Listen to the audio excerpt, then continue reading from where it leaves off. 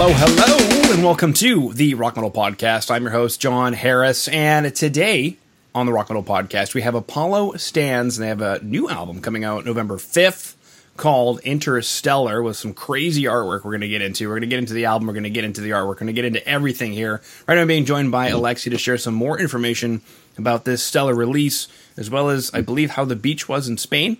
So, yes, Alexei, great to have you on the show. Oh, brilliant. Thank you very much for having me on. It's a pleasure. Yeah, absolutely. So, if that's okay, I want to chat about Spain. Yes. No, it was lovely. It was warmer than here. That's all I can say. I don't know about where you are, but it was definitely warmer. Well, I am in Canada and the prairie. So, to put it bluntly, I guess you could say winter is right around the doorstep. It is currently 4 degrees Celsius, cloudy, and the leaves are falling. Yes. No, we're pretty much in that state as well over here. Cool. Well, I'm glad that we could agree on something. Mm. Now, the other things we can agree on is that Interstellar is a stellar release to astronomical proportions. Thank you. No, I appreciate that. You're quite welcome. Now, take us through this album. Is it... Actually, sorry, my question actually kind of is, what is it? What did you guys set out to create? What is this album about? I mean, it's not really a concept album in itself. It's about many different things. I mean, obviously there is a stellar inspiration there, but then we've got songs like "Pick Up," which are more about the struggles with drug addiction, and then other ones like cannot think off the top of my head. The Arbiter, which is more about the struggles of day-to-day life as the average person. But it does revolve a lot around interstellar space, you know, obviously with the name Apollo Stands. That is a big influence in our music, definitely. Mm-hmm. Okay. So, I mean, that's kind of an interesting question because there's so many space themes then. Mm-hmm. Because when it said Apollo Stands, I don't know if you guys meant, you know, like a Greek statue or if you meant... the rockets that took people to Hollywood so they could film people pretending to be on the moon. Yes, obviously, yeah. That did happen. No. Don't talk too much about that, they'll come after us. Mm-hmm. That's right. No, I mean, with Apollo, I mean, obviously, he is the god of music among many other things, you know, the god of sun and stuff like that. So there's the... and the space aspect of it as well. It's definitely been a huge influence in my music since the beginning. Why is that? I think space has always just fascinated me. Sorry, I moved away. It's always just fascinated me. I like watching it in my spare time. I like learning about it. I think it's just it's something we know so little about, and yet we're surrounded by. That was deep. Something we know so much about, yet or so little about, despite the fact that we're surrounded by it. That's almost the human. You mentioned, you know, day-to-day struggles in life. Yeah. Wouldn't that be part of the human experience, that we have the incredible ability to be distant from reality? Yeah. Well, I don't know about distant from reality. I think we sort of get lost in our day-to-day life, like you said about reality, and sort of just forget about where we are and what's going on around us. Well, maybe not reality. That's kind of the word I used just to sort of encompass denial of climate change, for example. Mm-hmm. As a result of what I would call being disconnected from the earth, just doing things to the earth that don't make sense, but being okay with it because this strange human existence that says, well, I'm me and that's the earth and we're two different things. No, I did speak about this recently. You know, as you said about climate change, you know, it's ridiculous how easily we could solve the problem, and yet we decide not to. Yeah, there's no money in solving that problem. No, exactly. No, that is exactly why it's not being solved as quickly as it should be. Yeah, but money's not real, so it just starts going into circles. Yeah. Wow. Exactly so. Okay. Sweet. Day-to-day struggles. Drug addiction. Now, this is, we were talking about things that are like quintessentially British. Something that comes up a lot is day-to-day struggles.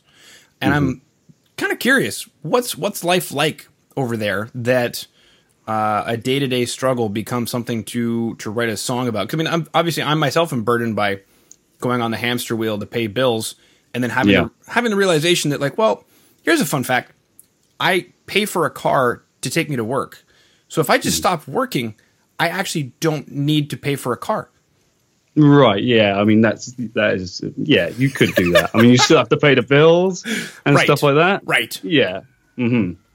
No, I totally get it. I mean, day-to-day struggles around here. I mean, obviously, it's just our politicians, our politics that we're surrounded by in this country is just, as you've seen, a joke. Mm-hmm. I think we can all agree on that. I heard Brexit was going very well. Yeah, well, yeah. For the 5 people it benefits. Mm-hmm, yeah, exactly. Yes, exactly. That's what we talk about. You know, the power and the wealth should be shared out a lot more than it is. But obviously, you know, certain people are told they're worth more than they are. They get that into their mind, and here we are in this world. And here we are in this world. Fan-freaking-tastic. Now, I guess the next question is, I'm bringing up 7 tracks on this record. It's kind of a funny one that comes to mind is, with 7 songs, was it going to be like an EP and you guys said, you know what, we got a couple more tracks to just fill out an album? It was originally 6, and our second song, which essentially is In Solaris, was going to be a lot longer, but we realized, you know, time is short, people's attention span is short, so we decided to sort of break it up a bit more, and we've tried to compress it as much as possible without sort of ruining the listener's experience, basically. And just like trying not to extend stuff where it's not necessary. Okay, so a production decision. Yeah, basically, yeah. I mean, I feel like we've taken on board a lot, because obviously I spoke to you before about Minds, didn't we? Maybe. Carry on. Because remember, people have a short attention span, so...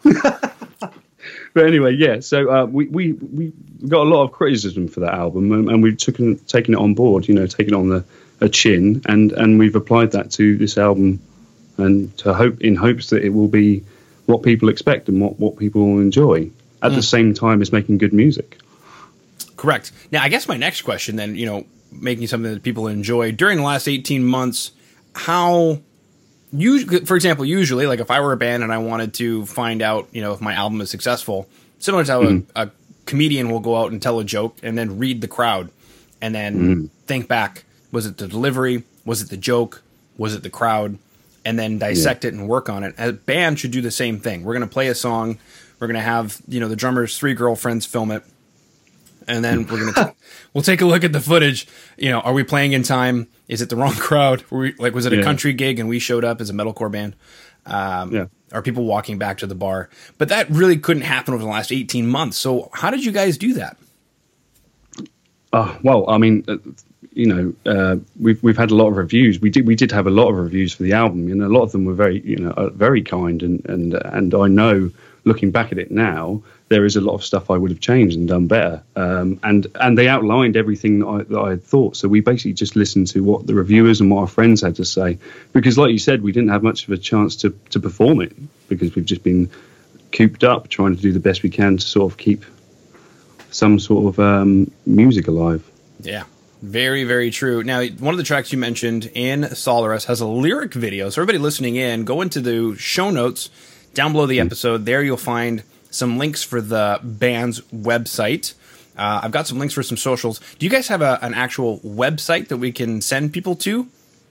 We actually don't. No, we've sort of mostly focused on social media, so like Facebook and Instagram and Twitter. We're definitely on those, and we definitely push most of our stuff through there. Okay. Is there one that you guys prefer to send people where you are most definitely find yourself connecting with people? Facebook and Instagram, we're pretty active on. Yeah, we like both of those are very good. Okay, so what I'm going to do down below is in the show notes, I'm going to put all the links for the socials, which basically, if you look up Apollo Stands on any social, you will find it. But I'm going to go ahead and put those links in there. And then also below that, we've got a couple of videos that are available in Solaris and Pickup. And in Solaris, I've got up as a lyric video. You mentioned that track specifically. You also said that it's a made-up word. Mm-hmm. Take us through this track. Why does it deserve a made-up word? What does the made-up word mean? Take us through the lexicography of Apollo Stands. That's a big word for me, but I think I can sort of try and work with it. If it even is a word, let me look at it. I may have made that word up. Who knows? It's a real word, the practice of compiling dictionaries. Right, okay. Yeah, so, it was a word. Not exactly what I wanted to say, but it was a word. No. But anyway, take us through Insolaris, please. Or Insolaris, sorry. No. I mean, it's Insolaris. I mean, it was sort of like an amalgamation of words like we are in, solar, our solar system, and then us in our solar system. Mm-hmm. That's all it is, basically, very simple. Because obviously this is what the music sort of revolves around. Now, that particular song is a bit darker than that. It was a working title, if I'm perfectly honest, but we decided to run with it because we liked it so much. Yeah. That works. It works, baby. There's a lyric video available, so everybody listening in or watching, go ahead and click that YouTube link. You can follow along, and there's also some comments on the video that say that you guys are doing great. Can't wait for liftoff. I mean, you got this space-themed thing going on, and somebody gets right in there and says, well, I can't wait for liftoff, baby. No. I like that. Yeah, that's good. How does that feel to come out with this concept and have somebody on the internet understand it and sort of pay homage back to that? No, it's great. It's nice for people to, more comments and more sort of feedback we get is great. I mean, obviously, I think the video gives it away a little bit with the sort of spacey theme going on in there. But we absolutely love everyone just sort of telling us what they think. Sweet. Now, at the time of recording, Pickup hasn't aired yet. It premieres in 9 days as of time of recording. However, at time of release, it will be available. So since I can't see it, take us through what this video is and if it's in relation to the song. Does the video match the song? What is the song about? Yeah, I mean, the song is about it's about drug addiction. A guy that's sort of like at the end of his rope, and he's really struggling. He's sort of being outcast by his family and friends, living on the streets, sort of getting by. But he's sort of definitely hit rock bottom. And obviously, he tries to seek some sort of compassion from his drug dealers, who essentially shove him or cast him aside as well. And that ultimately leads him down a dark path, which he's going to wish he didn't, without giving too much away. I mean, when you watch the video, it's very hard to sort of, it's one of those things you want to watch again, because there's the idea of, where has this guy been? What's going on? Is he even alive?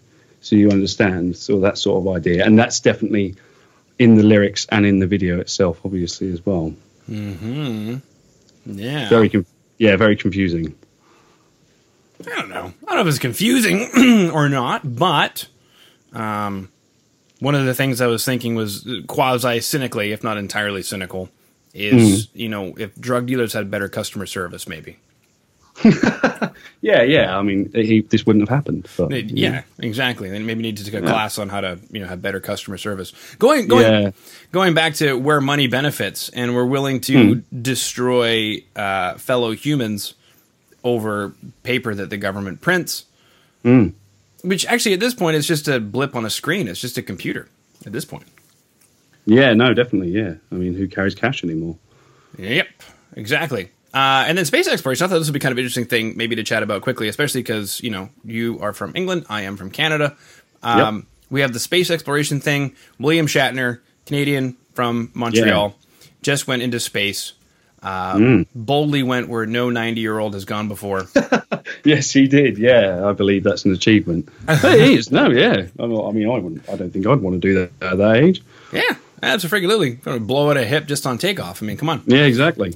And then he said publicly, because Prince William had just said, rich people, you should be worrying about climate change rather than space exploration. And William Shatner came back and said, you got to see it.